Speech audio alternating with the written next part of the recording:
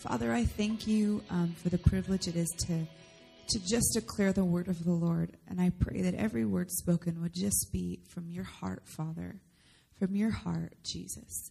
And I pray we would have open hearts to just receive whatever it is you have for us this morning, each one of us individually. I just pray you would speak to us today, Papa God. Amen. We always have this idea of what is God's plan for my life. You know, you talk to people, what's the will of the Lord for you? You know, who are you supposed to marry? What's your career supposed to be? You know, how many children are you supposed to have? And so I want to talk about that this morning. I was supposed to have one. I'm kidding. I have 5. They're beautiful, wonderful, and every one of them is a treasure from heaven. But we have this picture, and even this morning on the way to church this morning, I had an extra daughter this morning. Addison, Paige's daughter, was with me last night. So I've got Addison and Sarah. They're both 14-ish. And then my Hannah, who's 9. And the whole way to church, they're talking about their wedding, what it's going to look like. And I'm like, this starts so early. It starts so early. But they have this whole, like my 14-year-old daughter knows the colors she wants in her wedding. Like the location. They have like the dress. They have it all picked out at 14 years old. It's the most incredible thing in the minds of young girls. But we have this thing called the plan of God for our life. And we have it all, we're like, okay, God, what is your plan for my life? And I want to talk about that this morning. An aspect of, you know, we did a series on Reformation contamination, and then Zach's been doing a series on going and not just growing, but going. And so with that, I kind of want to just say, what is God's plan for my life? Is that okay? The first person I think of is I think of Paul, who was Saul, who was a murderer, a thief, and he was actually responsible in the first killing of the first martyr. He murdered Stephen. And I think about him, and he's on the road to Damascus and gets knocked off his horse. This is what Paul says about himself.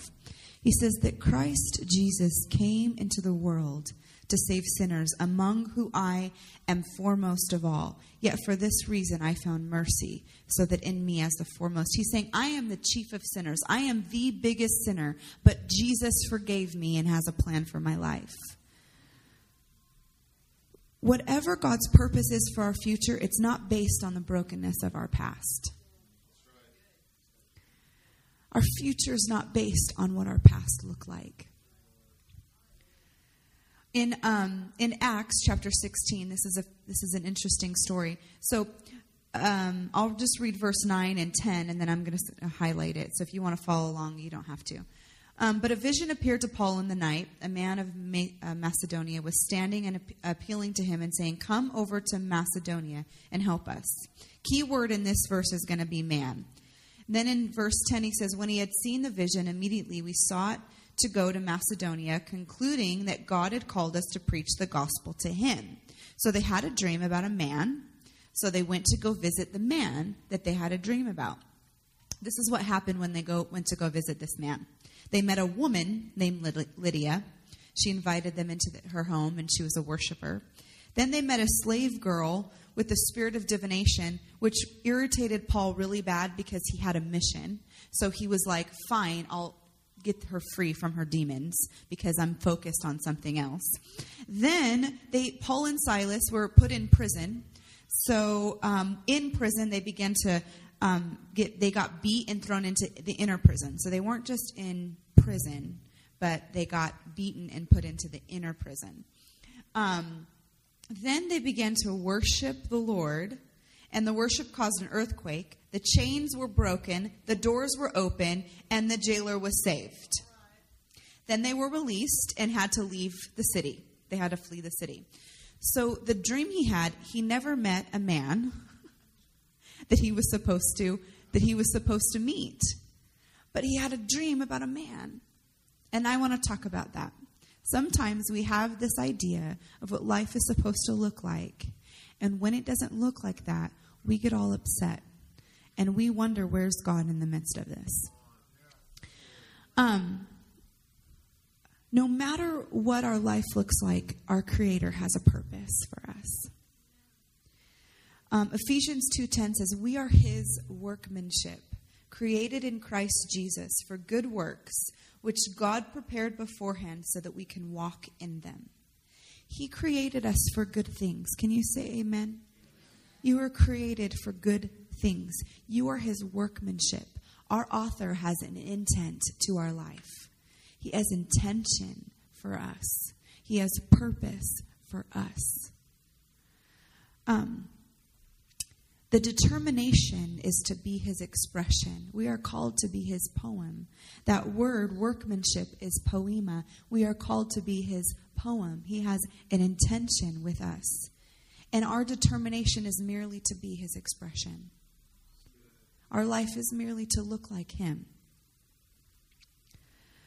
He knows what it's going to look like in the end. Amen?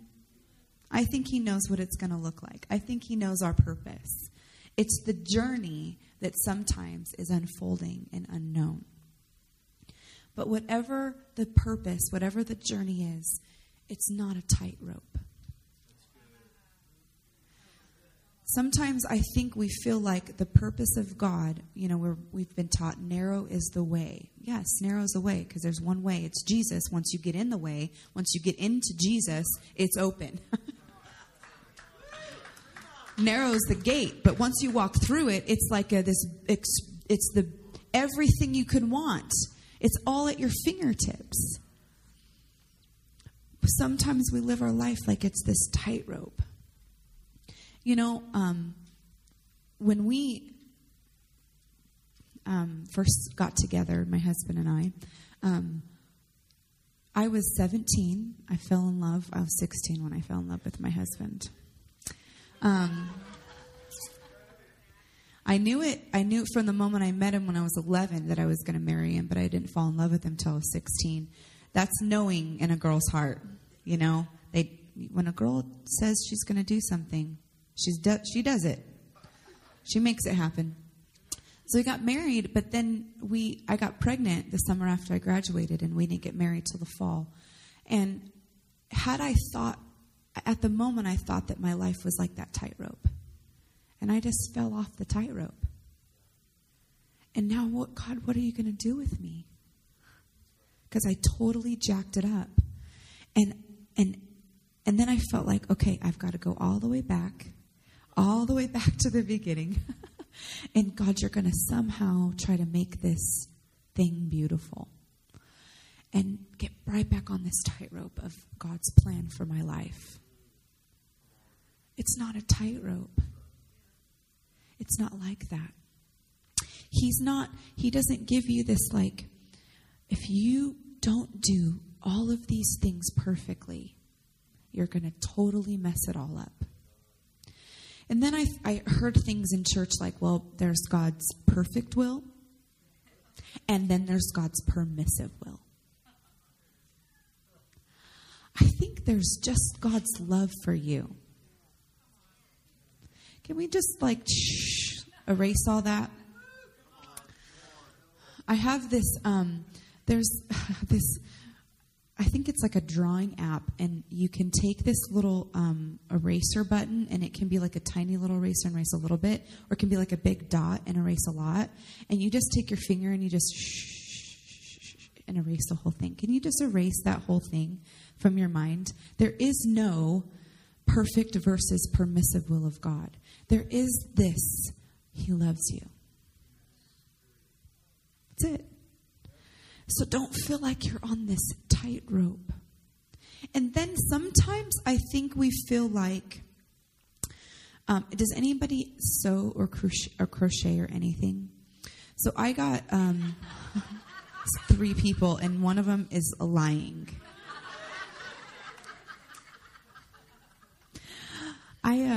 When I was pregnant with my 4th child, Josiah, I got put on bed rest for about 12 weeks of the pregnancy, which is super hard when you have 3 little ones in the house and your husband works full time. And so my mom came and stayed with us for a few weeks. But a friend of mine showed me how to crochet. And it was my first time. So I crocheted my first blanket for my son Josiah when I was pregnant with him, because I was on bed rest and had nothing better to do. Yeah, that's what happens. Today I would not have any time to do that, but that's okay. So I started to crochet this beautiful blue baby blanket. I think I had to rebuy the yarn like 7 times because it kept getting knotted. And once you get like this, once you get like a knotted yarn ball, there's nothing you can do with it. There's nothing you can do with it. And I think sometimes we think our life is like that. We have all these knots and all of these bumps in our road, these kinks, and it looks like this big mess. And we're wondering, God, what are you going to do with this mess? You know, we fall down, we mess up, we go the wrong way. We don't always make the right decisions. And sometimes it looks like this jungled, tangled mess of what is God, can he do anything with it? There's a scripture, and it says that all things work together for good to those who love God and are called according to his purpose. Now, just because God can make it beautiful doesn't mean he initiates it. Let me just say that, a little side note. But he can make all things beautiful. He can take that knotted mess of our life that, I literally, 7 times I said I literally had to throw that ball of yarn away and buy a whole new one because I couldn't make that straight. I couldn't get those knots out of that yarn. But let me tell you, God can make all things beautiful. He can unravel and he can unknot any mess we decide to get ourselves in. I think about today, had I not had my daughter Sarah, she is such a blessing. She is like the most beautiful expression of the love of God. She really is. I was looking at her this morning, and she's getting ready in my bathroom, and I'm just like, she's so beautiful. She's 14 years old, and she looks like almost like a little grown woman, but she's just got this heart of gold. And I look back and I think of the moment where I was like, I felt so devastated, broken, and empty in that moment. It was like almost 15 years ago that happened. And I was just like literally devastated. God can't use me. This is not his plan for my life. This is not what he wants for me. But in the end, he makes broken things beautiful. Now, it was totally my decision. And I did this to myself. And I think we need to understand that too. We get ourselves into situations. We get ourselves into these broken places. But God can make them beautiful. He makes them beautiful. The last thing I just want to say is we live our life sometimes like it's a tightrope, or sometimes like it's this chaotic ball of yarn that nobody can do anything with. And I think our life is more like a tapestry. So have you ever seen what they do to make a tapestry? They have all of these different lines going that are going to hold all the different colors of string. And they start down here, and it kind of just blossoms into this beautiful, just line by line and string by string and different materials, and it just becomes something beautiful. And that's what I think our life is. It's our decisions weaved in with God just working on our behalf and making something beautiful called our life, called this journey, called this moment. There's in the prodigal son, I think about the story of the prodigal son, and there's so many messages you hear on, because it's such a beautiful representation of the heart of God. I think that we can hear the story of the prodigal son over and over and over and over again, because sometimes we're the father, sometimes we're the son that wastes our inheritance, and sometimes we're the jealous son that stays with the father and is mad because somebody else is getting something we don't, right? So I think sometimes we can as Christians, we can be one of those three people at all times. But when I was processing this message, I was thinking, what is that? What is that key? What is that biggest revelation? What is that thing? You know what it was? No matter what that son did, he was still a son. Even when he said, I'll go back and be a servant to my father. His dad's like, no, dude, you're my son. Like, what you do never changed who you are. Never changed who you are because you're still a son. It's something that's so simple, but it can bring us into so much freedom.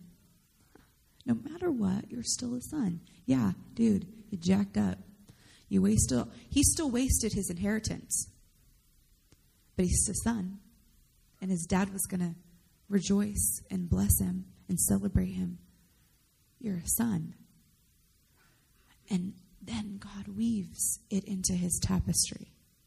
And sometimes, if you've ever seen a big rug, sometimes there's like a little loop somewhere. You're like, oh yeah, I remember that loop. Sometimes there's a color that's like off. You're like, oh, I totally remember that color. I totally remember doing that. But it becomes, when you look at the whole thing, something so beautiful. I think we can simply say the plan of God for our lives is this. Just one simple thing. Like everybody's plan is simple. Whatever you're called to do, it's simply a part of this plan of God. You want to know what the simple plan of God is? Jeremiah 29:11. The plan of God is to prosper you and not harm you. To give you a hope and a future. That's it. It's so simple. That's the plan of God for your life. He wants you to prosper and not be in harm. So when you hear stupid songs that say his blessings are in raindrops and his healing is in tears, that's stupid. Because it's not. It's not harm. God's plan is not harm. It's prosperity. It's hope and a future. When somebody has cancer, do they have hope and future? No. They have healing from Jesus. Amen? It's simple. When somebody is poor or in sick or broken, do they have a hope and a future? No. They need Jesus, so they have a hope and a future. Sometimes it's so dumb. Like, just read your Bible. It's not a tightrope. It's not this, I'm going to fall off, I'm going to mess up, and then I have to start back over at the beginning. That's not God's plan for you. It's not this chaotic mess of brokenness and knots that aren't going to be straightened out. It's a beautiful tapestry that in the end is his creation and his purpose. Blessing, wholeness, hope, future. That's the plan of God for you. It's so simple. You want to come? I know it's a joke that I don't preach long, but I really don't. I don't. Sorry. If you guys want long sermons, I don't know. Come back another time. Well, you don't preach long sermons, but you're longer than me. It's really simple. It's really beautiful. And we get so even when I hear people talk about things that happen in their life and hardships they go through, well, it's God's plan for me. No, he just makes broken things beautiful.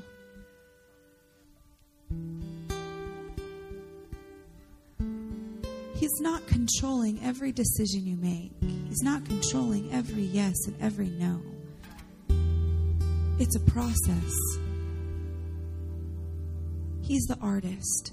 We're his paintbrush. We're a part of this. You have ownership in what your life looks like. I've said this before.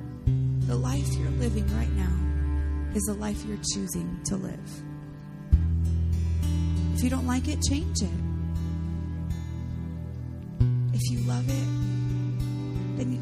See, there's days I wake up and I'm like, good Lord, can I go back to sleep? But I have ownership of every day, of every moment, because I can control my attitude. I control my decisions. But it's a partnership of what God has for me. He takes all those twisted, broken things and He straightens them out. And then He tells me, Rochelle, it's not a tightrope. Just be prepared for the beauty of the tapestry that I have for you.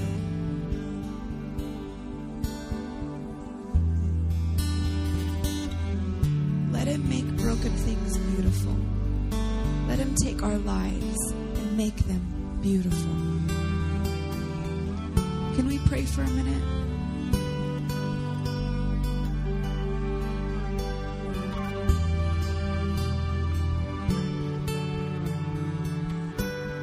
I thank you, God, for the heart that you have towards us.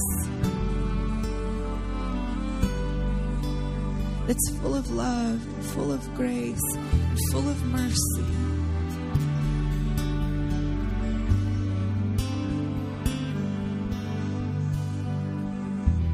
That you take the broken pieces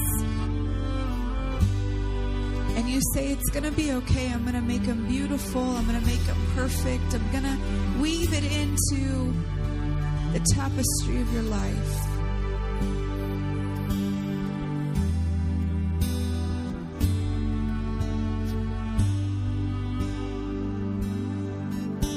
And there's nothing and there's no one that could ever take that paintbrush away from my hands. He loves you. He wants you to prosper. He wants you to have hope. He wants you to have future. That's the will of God for our lives.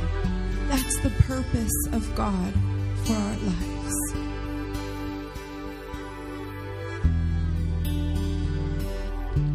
Oh, we love you, Jesus. Can I have our prayer team come up here? And as you're dismissed, I just encourage you, if you need somebody to just stand with you, to just pray with you, to be that person to say, God, He is with you. He's working on your behalf. They're here for you. And I'm going to dismiss everybody else that wants to be dismissed. I just declare the peace of God, the hope of God, the love of the Father over every life. And as you leave today, I pray you would know that nothing you can do would stop His love for you, and that He is working on your behalf, and His plan for you is beautiful. It's beautiful. It's beautiful. Amen. Well, I love you. You're dismissed. And if you need somebody to pray with you, they're going to be up here. Have an awesome Sunday.